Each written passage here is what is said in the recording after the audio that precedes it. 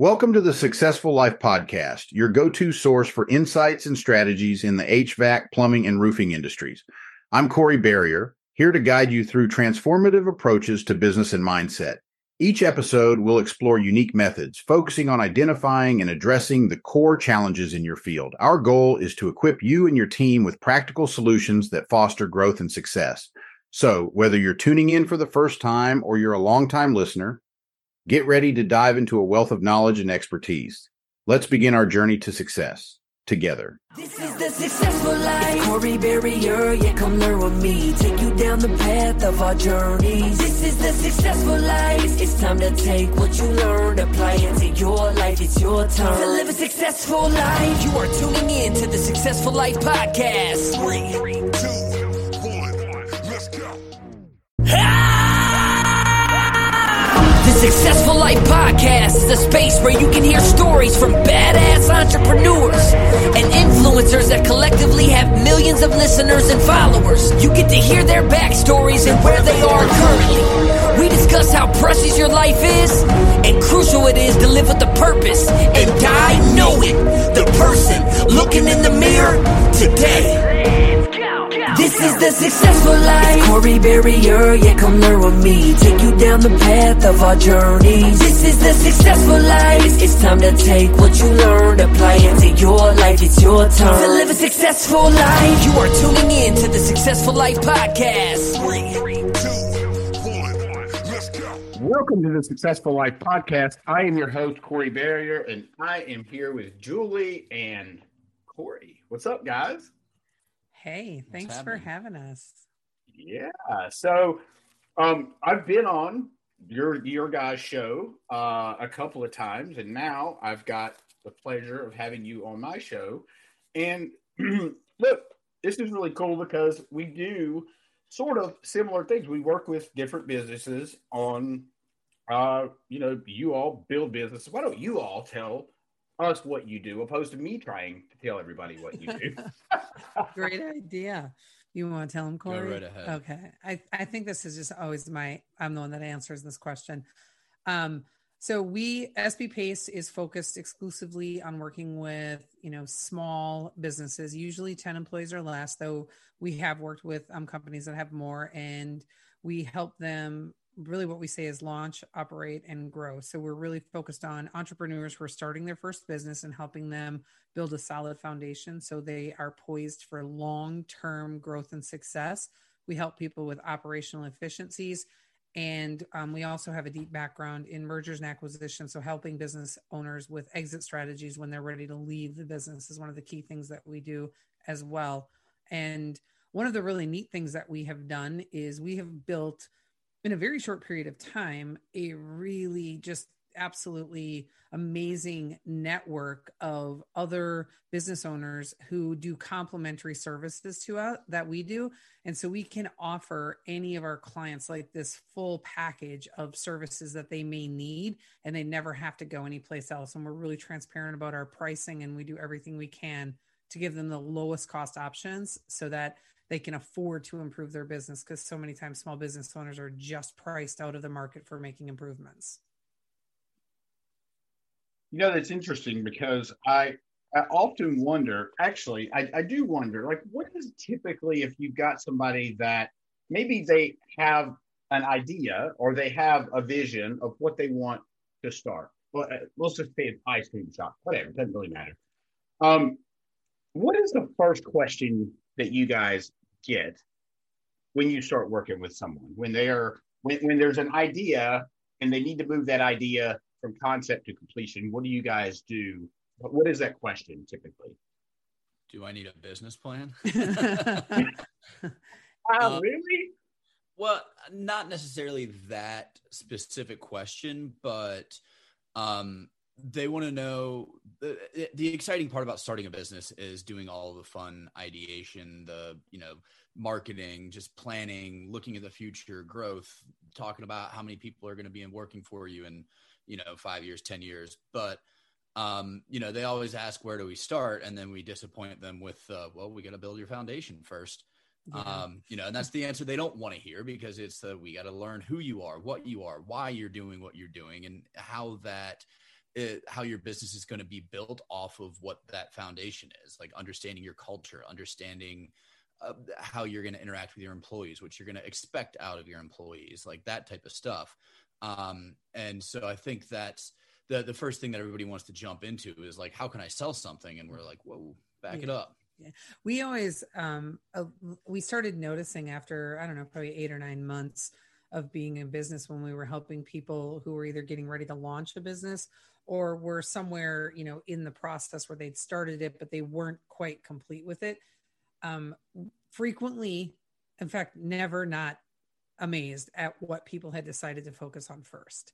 It's so random and so weird. And I think, you know, people tend to go with what they're comfortable with and where they feel it's going to offer the biggest bang for their buck, right? So not at all uncommon to see somebody who is just starting a business and they're like, well, you know, I've got like my social media pages built, and I have a marketing planner, I've got a sales strategy. And we're like, well, what are you selling? Well, I don't know yet. I haven't figured that out. But that it is not uncommon to see where they've just started in what we would consider to be the strangest places, but it's just something that's really comfortable to them. And then we got to kind of backfill all the other stuff in there for them. That's interesting because it's a lot like some of the companies that I work with their sales teams. They sell what they're most comfortable with, which is never the most expensive thing, or it's never the higher ticket item. And I'm not suggesting that they should sell everybody the most expensive thing, but when that's the solution, that's what you need to sell. And so what they do is, because they're not comfortable with the price point of that item, they just sell what they sell all the time. And it keeps the company stuck. Yeah, it really does. And it's interesting because, you know, there's a lot of psychology behind it's easier to sell higher priced items than it is lower priced ones. So I think if people realized that, at least in our experience, if they put more effort into those higher priced things, not only would their job be easier, but they would sell more stuff. They would. You're right. And, you know, it's interesting because, look, I mean, you both have hired expensive coaches. I've hired expensive coaches. And I don't know if you all have ever hired a really, really inexpensive coach. But, I mean, look, I'm just going to be honest with you. You get what you pay for. And that's across the fucking board. Doesn't matter if it's a vehicle, a coach, or a purse. It doesn't fucking matter. If you pay more for it, there's a higher value in your own mind. Mm-hmm. And we actually wrote a blog not too long ago about that, where it's just kind of analyzing that, because we talked about it on one of our previous podcasts with a different guest, and we also wrote a blog about it because you have that perceived value. If this is more expensive, then it's a higher value, and that's not always the case. So it's tricky because you have to, if you're going to push that higher value item, whatever it is, you need to make sure that you can back it up, because then that's just going to look terrible. But then on the flip side, if you're not charging enough, people aren't going to trust whether or not that what they're getting is worth, you know, what you say it is. Right. So, it's too good to be true. So they don't want to buy it. So there's a lot of psychology in there. So much psychology. And you know, if you showed me, this happened the other day. So my wife showed me 5 pair of jeans. All right. They're not jeans that I would typically wear. In fact, I'll just tell you, they're skinny jeans. Are they skinny jeans? They're some fucking skinny jeans. But I'm going to tell you, and to her defense, like, I like them, believe it or not. I really do like them a lot. And she showed me 5 pair. And she was sitting there watching me, and I knew what she was thinking. And I had zero scope of how much any of these jeans cost, because I've never looked at buying a pair of skinny jeans. And so, but by default, I always I would say 9.5 times out of 10, I choose the most expensive one. And I don't know why that is, but I don't know why that is. So I don't know if it's sort of kind of to the point that we're making, or maybe I'm just humming. Could be both. I really do want to ask Corey, the chances of him ever wearing Absolutely not.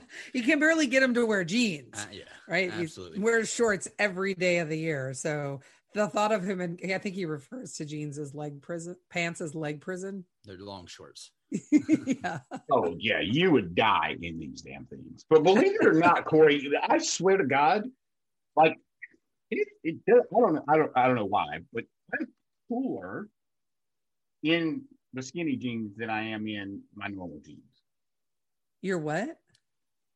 Not like cool guy. I'm cooler, like hot, heat, and cool. Like I'm just maybe they vent better, which makes no sense because it feels like they're glued to my damn legs. Are you wearing skinny jeans right now? I don't want to I'll be honest. Listen, let me tell you something. This is so funny. My wife asked me. She said, "So, how long have you been wearing the?" This was before I jumped ship. She said, "How long have you been wearing that brand jeans?" I said, "Oh, I don't know. Probably 10 years." She was like, "Okay." I said, "Well, wait a minute. Let me think about that. It's been 20 fucking years that I've been wearing the same brand jeans." That's brand loyalty, man. It's bizarre. I see nothing wrong with that. You found something that works, stick with it. So now you've switched to skinny jeans, though, right? I have switched to skinny jeans, and they do. I don't know. Look, it was a hard switch. She had to trick me into the skinny jeans.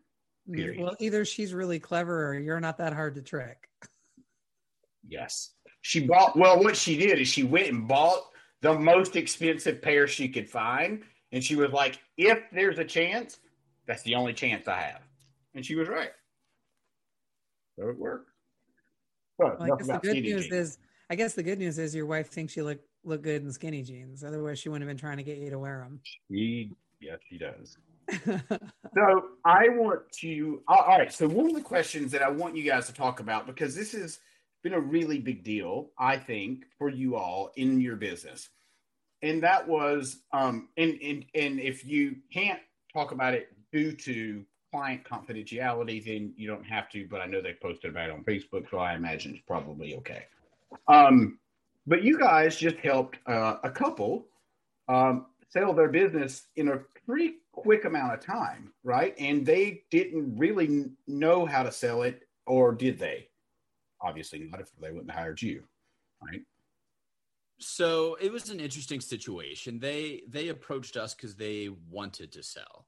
And so we have a background in mergers and acquisitions. And so they brought us on to help them build out the exit strategy. And so our approach to that is building out everything that the business needs in order to be more attractive to a potential buyer, making sure that they've got all of their ducks in a row so the exit's as easy as possible, like all of those things that you would need in order to just kind of have like a nice clean exit and you can get out.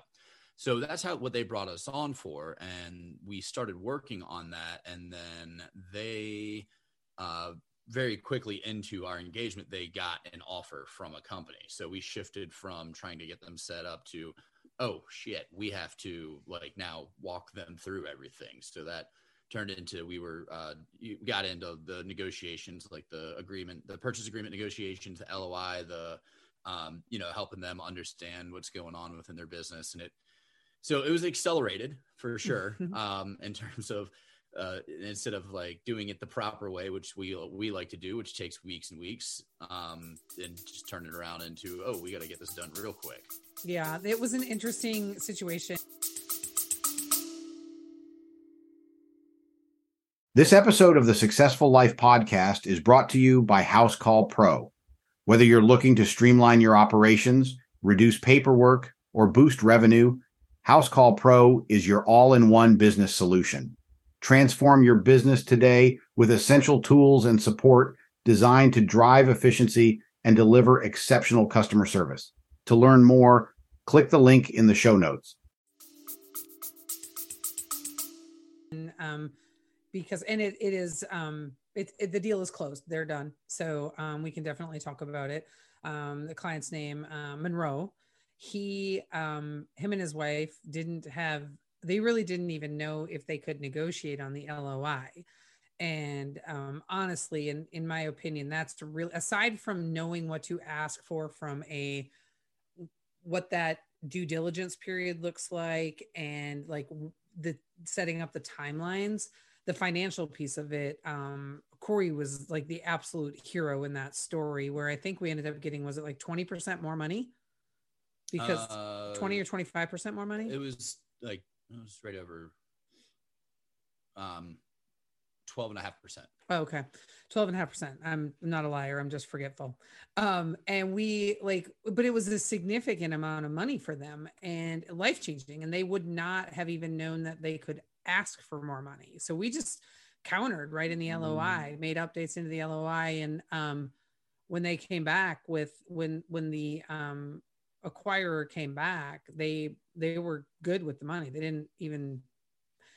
didn't question it. And so of course, Monroe's first question was, should we have asked for more? And I'm like, I think we just need to work with the possibility that we asked for the exact right amount, right? Like you can't go back and ask for more. So let's just work with what we have. But they were really excited. It was a very fast close. We put them in contact with Rocco, Rocco Koza attorney. And so Rocco was working on the deal as well and really gave them a lot of guidance. And then we helped them through the due diligence period as well, getting them working on all the documentation that they needed to get over to the buyer. So it was a fast transaction. They were so happy to have gotten that offer and to be done. They're actually leaving Hawaii and moving to Idaho. And so they're pretty excited about that big change that's coming, because they essentially gave themselves even more money by leaving the very expensive state of Hawaii and moving to someplace with a lower cost of living. But it was nice to see that big win for them. I felt that felt really good.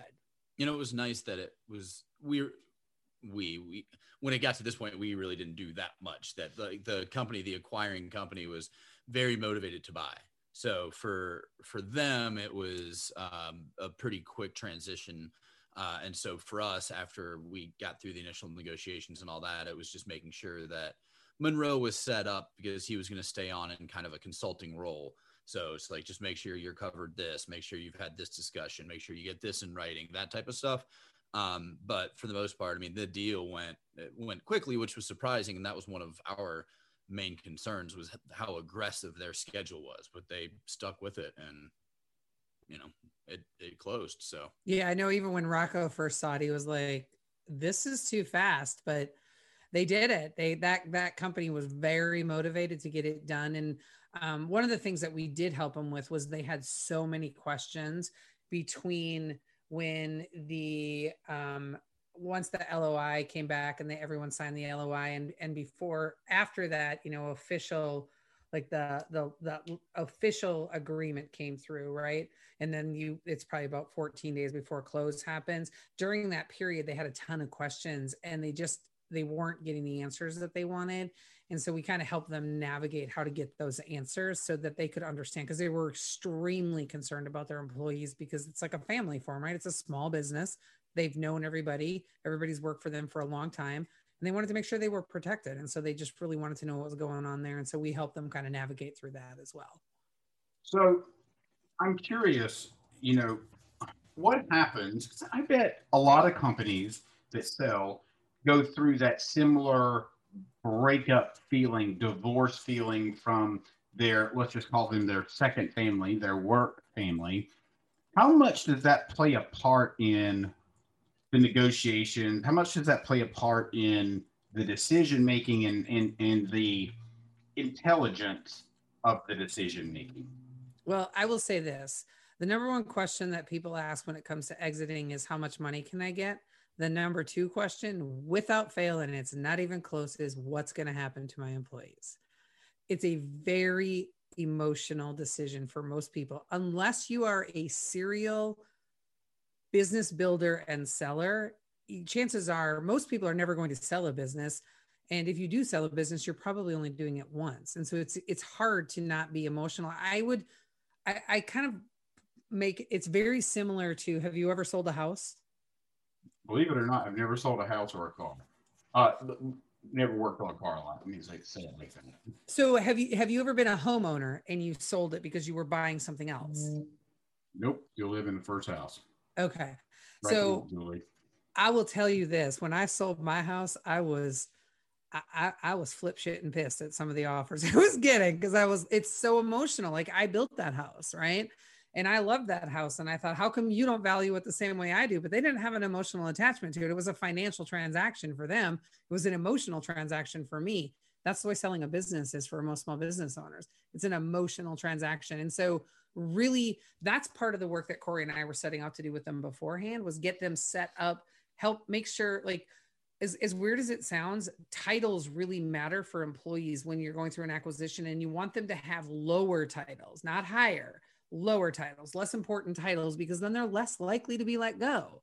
You don't need 25 VPs and managers and senior managers, but you need a lot of doers. You need the players on the field. And that's what we try and help people do, is like structure your organization like this, so that so your employees are more likely to be able to make the decision if they want to stay or go, versus someone else making it for them. And the other thing is having those, like, the well-documented processes, job descriptions, roles, responsibilities, all of that. A lot of people feel like if they have all of that written down, or if it's all in a manual or whatever, that they're easily replaceable. And they are to a degree, but for the most part, and especially with the labor situation as it is right now, nobody is going to get rid of a valuable employee. If they know, like, even if that job that you're doing right now is going to be absorbed into somebody else's department or something, they will find something for you to do if you are a good employee.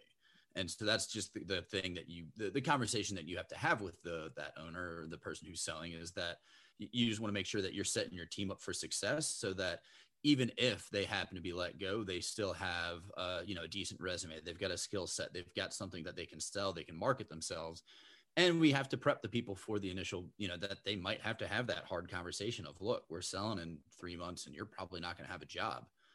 But you can fight for that in the negotiations, in terms of making sure that there's a decent severance package, or that they're offered the opportunity to interview for other roles, or whatever it is. There's a lot of things that you can include into that purchase agreement that gives some protection to the employees. But I mean, there's no guarantees. Once you've sold your business, it's out of your hands.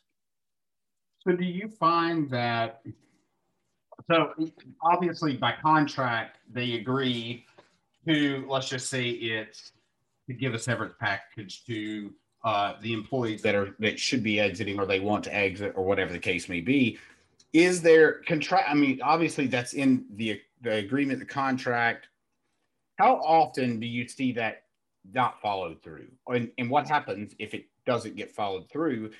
What I mean by that is, so if I'm the owner and I sell it, and let's just say I don't give a shit about the company, and I'm off in Hawaii doing my thing, and my business is in Raleigh, North Carolina, and what happens in that scenario? Or does anything happen? Do the employees have rights at all? Not really. Typically, once you've sold, you really don't have any say in anything anymore. And that's the hardest part for business owners, is knowing they don't have any control. There's no decision that they can certainly provide input, because the key to having an acquisition be successful is for the current owner, the current leader, CEO, whatever, to stay on and stay in place for 6 to 12 months, depending on the complexity of the business. The shorter the duration be in front of that 6 months. So if they only say 3 months or 30 days or whatever, the less likely that acquisition is going to reach revenue recognition. So they're probably not going to hit the goals that they had set out for when they acquired the company, because they really need the knowledge and experience of that person.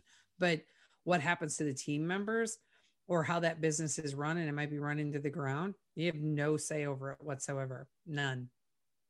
Yeah, and you definitely, to go back to like Julie's house analogy, it's like you're selling your house, but you're also selling everything inside of it, but you have to live there for another 6 months. So as like the new tenants are going in, the new owners going in, and they're not using a coaster on your coffee table, it's like, you can't say anything about it. Like, you just have to watch them do these things and just hope that you can continue to get paid, and, everything kind of works out for everybody involved. That's a great analogy. And I will tell you that the piece of the process when the deal closes and you're starting to do that integration of the acquisition, that is the piece that made me fall in love with mergers and acquisitions, because it's the hardest time of an employee's career, right? You work for a company, it gets sold, you have no idea what's going to happen to you. You are nervous. You don't know what they're like as an employer.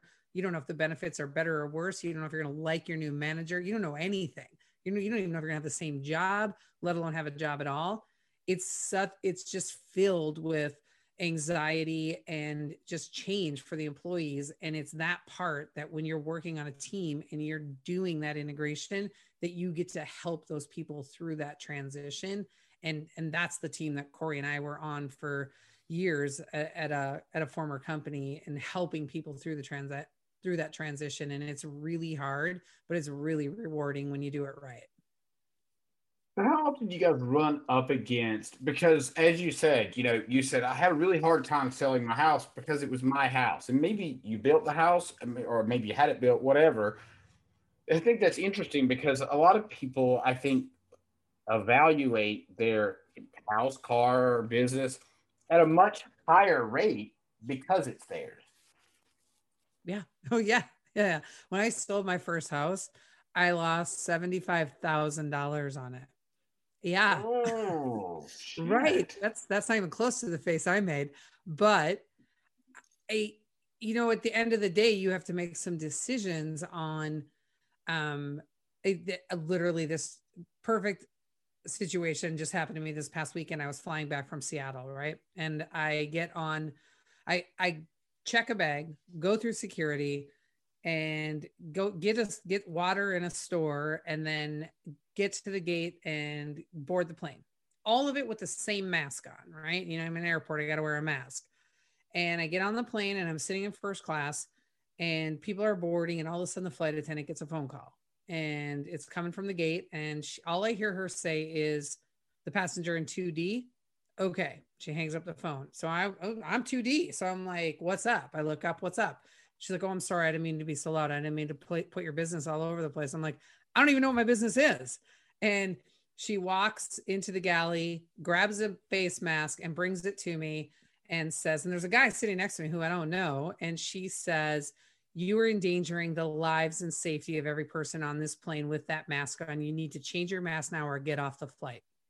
And I was like, okay. So I opened the mask she gave me and I swapped them out. And the guy next to me was more appalled than I was. And she was still standing there, and he's starting to make a big deal about it. And I said, the reality is I need to decide what I want more right now. Do I want to be right, or do I want to get home? I'm like, I want to get the fuck home. So I will wear this mask that they want me to wear, and I will not say a word about it. And she told me that I was the first person she ever made swap out a mask who didn't complain. And I was tired. I've been gone for 10 days. I was ready to get home. I didn't care. Right. And that's the same when you're like selling your house or selling a business. You either want to sell it or you want the money, and you need to figure out which one it is that you want if they're not aligned. And then you got to make a decision from there.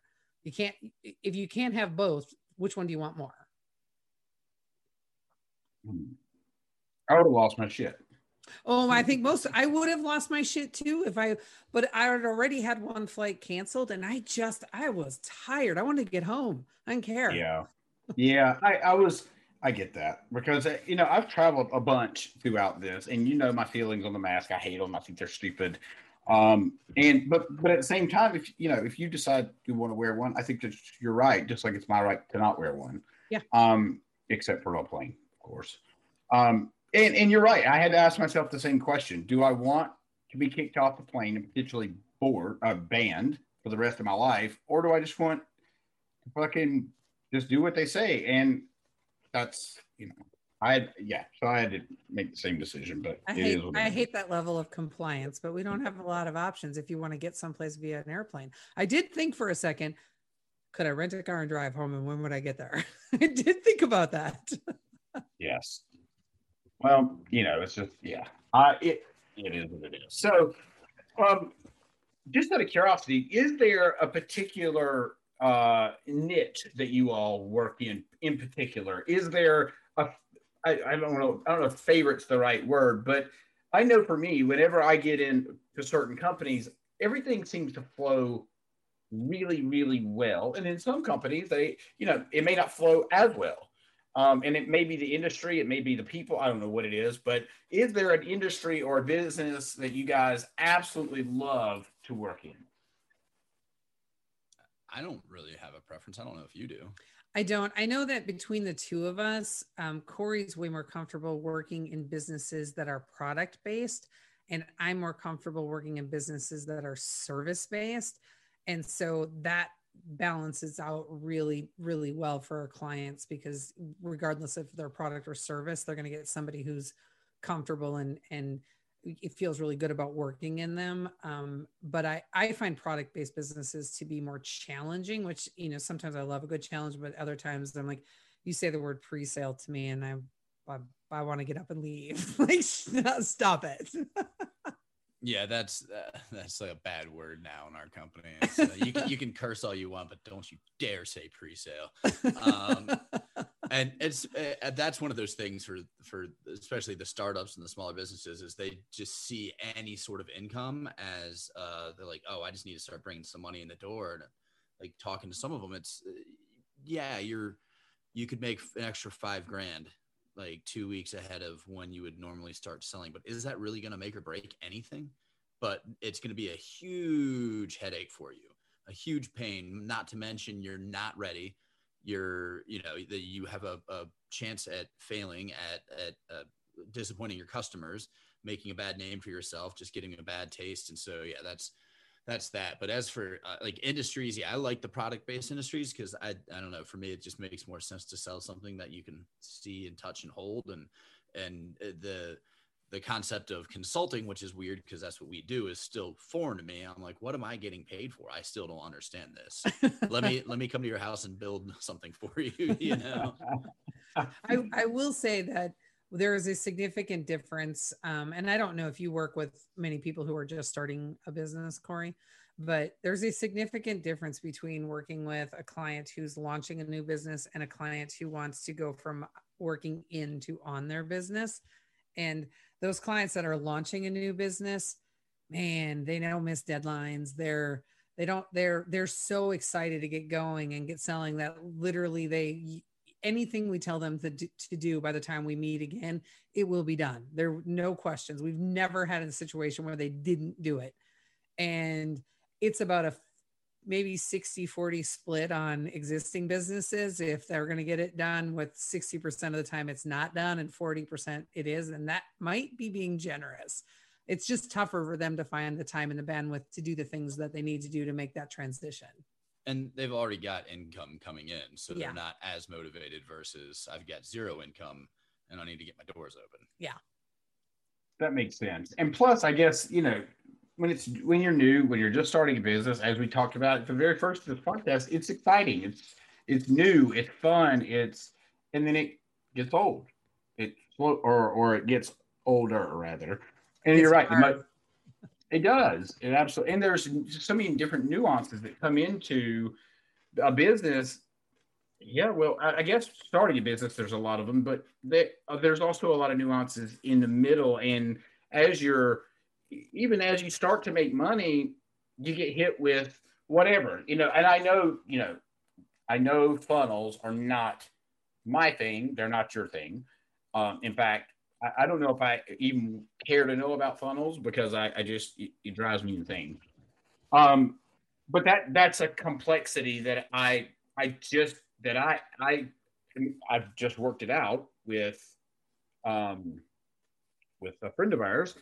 And so so it's stuff like that I don't want to know about it. I'd rather just pay somebody else to do it, if that makes sense.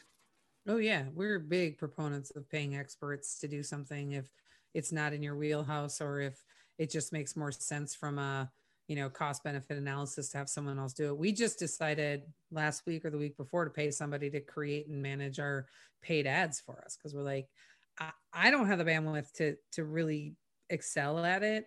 And this guy's not even on social media, so he can't do paid ads on social media. And so we just, we have somebody in our network who's really, really good at it. That's all they do. and it's not a significant cost to have someone else do it. So it was so easy. And I'm like, God, why weren't we doing this all along? It just made so much sense. And they made it really easy for us. So if you can find somebody to do it for you where that's their area of expertise, that's the way to do it. Yeah, because it saves you so much time, stress, worry, trying to figure shit out that ultimately you're just not that great at. And it's okay that we're not all great at everything. But I know for me, when I started this podcast, it's a great example. Like I spent 2 weeks, like 18, 19 hours a day trying to figure out how to do this thing, how to put it together, how to edit it, how to all this shit you got to do, when I could have just hired somebody and probably had it done in, a day. So do you hire somebody now or do you do it yourself? I have people that write my show notes, and then I do have somebody that puts together the audio. So yeah, two separate people, but yeah, we'll sure do. That's just a hard discussion or a hard argument to have with somebody, especially with yourself when you're looking at how you can.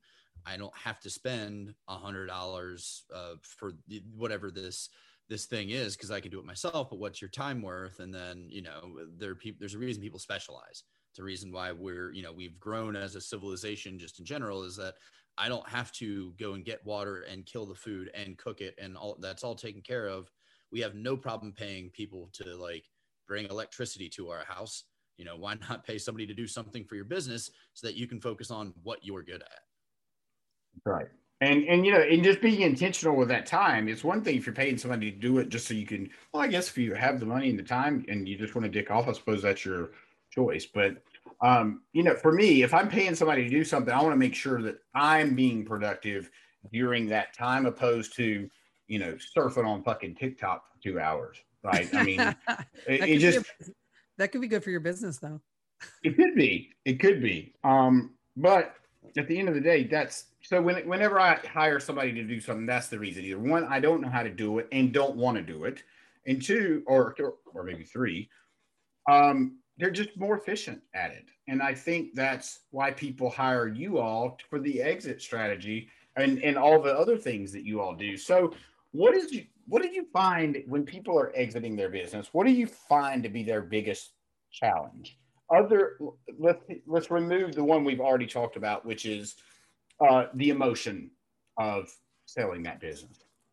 I'll go first. I'll see if Corey's is different, but for me personally, I think it's that they don't realize if they just did a little bit of work up front, that they could really multiply the amount of money that they're going to get. Right. So the things in their company that are worth money are usually not the things they're thinking about. Right. So if you can set up your processes and understand all of your technology and how it's being used and eliminate like the cost overrun, I think that is the what is that noise? Okay. Phone vibrating like a motherfucker. I was like, am I like being beeped off the stage? Yeah. the red light. Yeah, right. I felt like I was on the Oscars for a minute and it was like the curtain was closing. Yeah. So it's that preparation of in advance so that they can get the most money possible for the business. They don't realize the importance of it.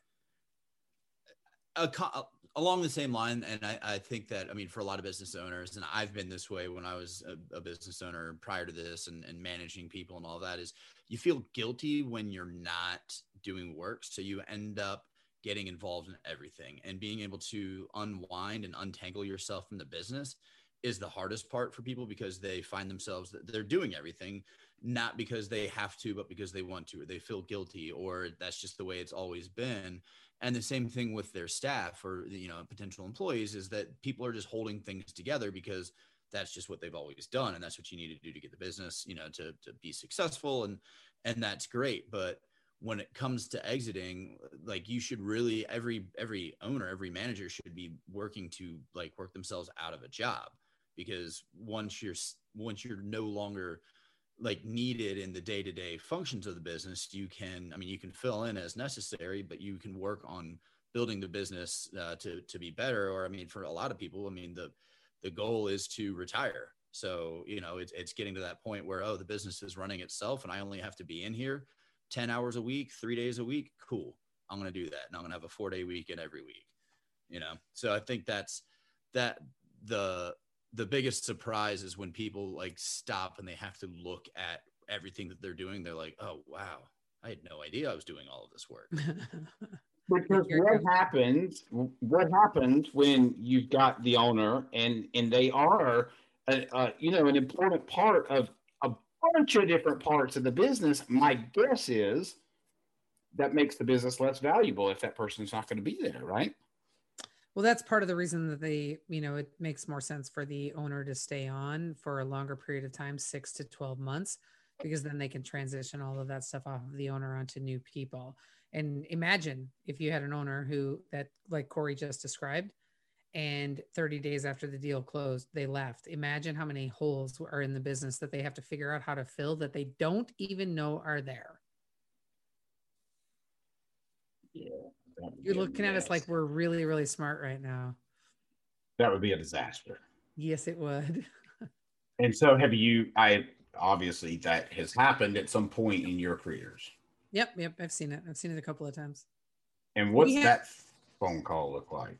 Well, one of the acquisitions that I worked on, this is actually one of Corey's favorite stories to tell because he offered up helping to work for free and I declined. I said, I don't need you. In my defense, it was before I knew him. So I was like, get out of my space. I thought I was much more polite about it than he says I was. But anyway, that particular acquisition, they let the previous owner go on day one and brought in an industry expert that was from the acquiring company to run the company. And he was a little bit of a disaster in himself. And they ended up having to let him go about 90 days into the transition. And so we didn't have a leader at all. There was nobody there. But on this particular acquisition, we had a conversation about suing the former owner because their financials were such a mess. And we found out how much they were lying about how much money they were actually making. I hesitate to ask this because it seemed like a stupid question, but that seems illegal. Yeah. Not a stupid question. Definitely not above board. But one could make the argument, and I bet Corey could make this argument very, very well. That is the responsibility. That's why due diligence happens. And the fact that they didn't uncover that during due diligence, I mean, I don't know a judge that would have sided with. You signed the agreement. Yeah, you signed the definitive agreement. So you're kind of, it's done, right? But their financials were a mess. It took us like 18 months to unravel them.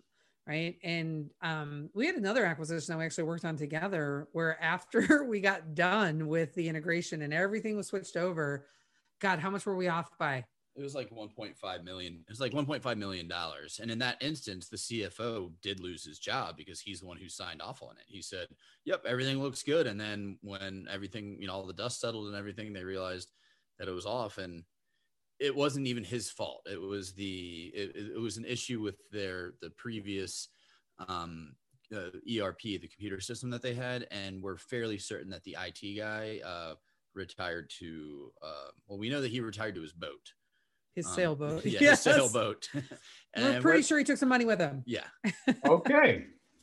But he was out of the country at that point. Yeah. So. But $1.5 million off. And I can remember the first time we heard the number, right? It was like maybe 2 days after we'd finished the integration and we're like, a system conversion. We're like, wait, what?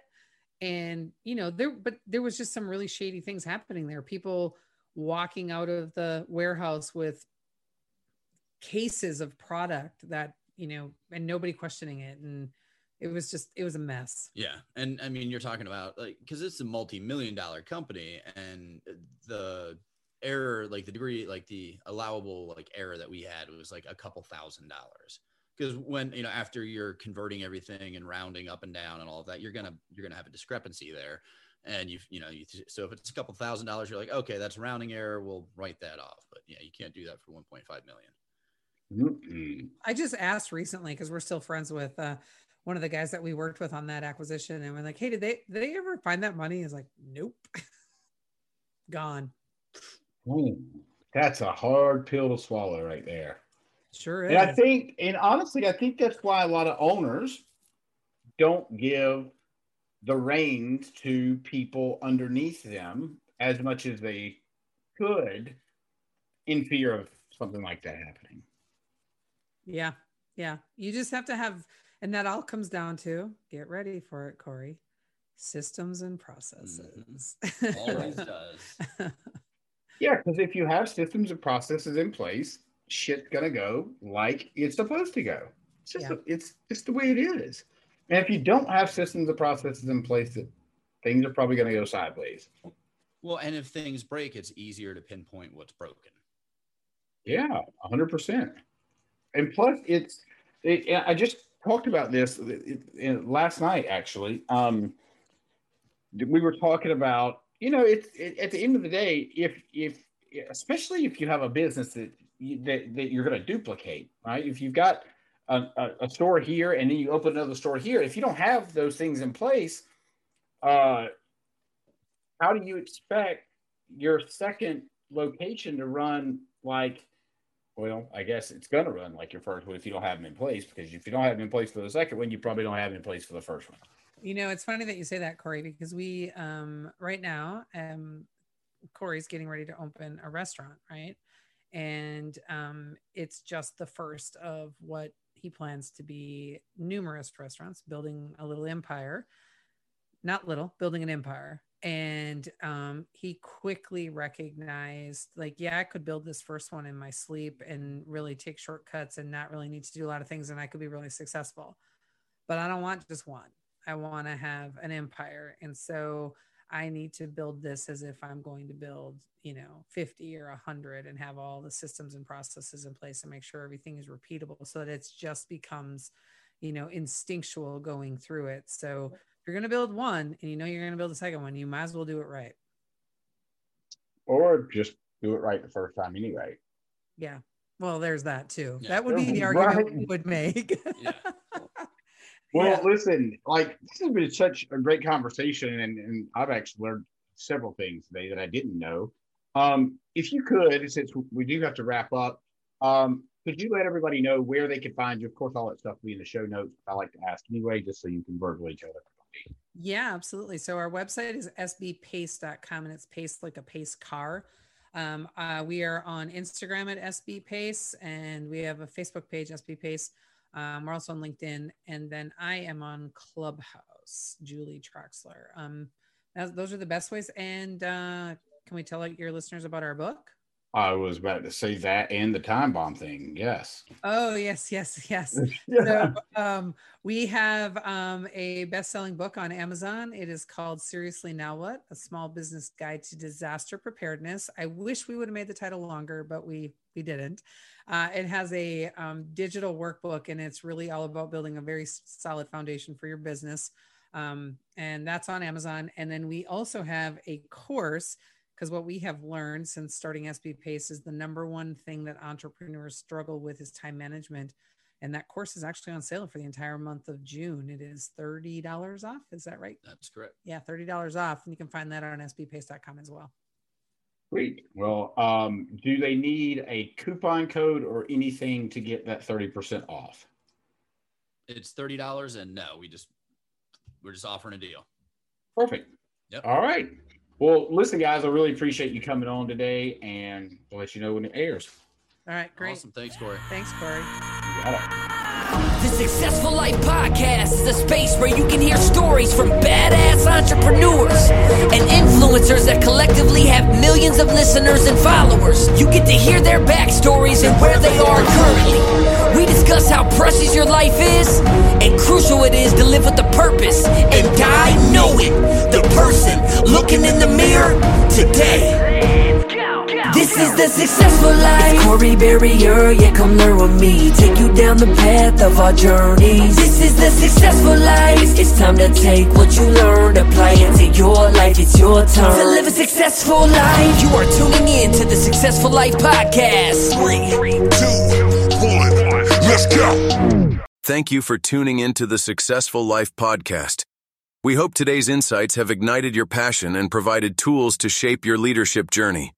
Remember, greatness is a journey, not a destination. Continue your pursuit by exploring more resources and insights over at CoreyBarrier.com. Until next time, keep leading, keep learning, and keep striving for excellence. Stay inspired, and see you on the next episode.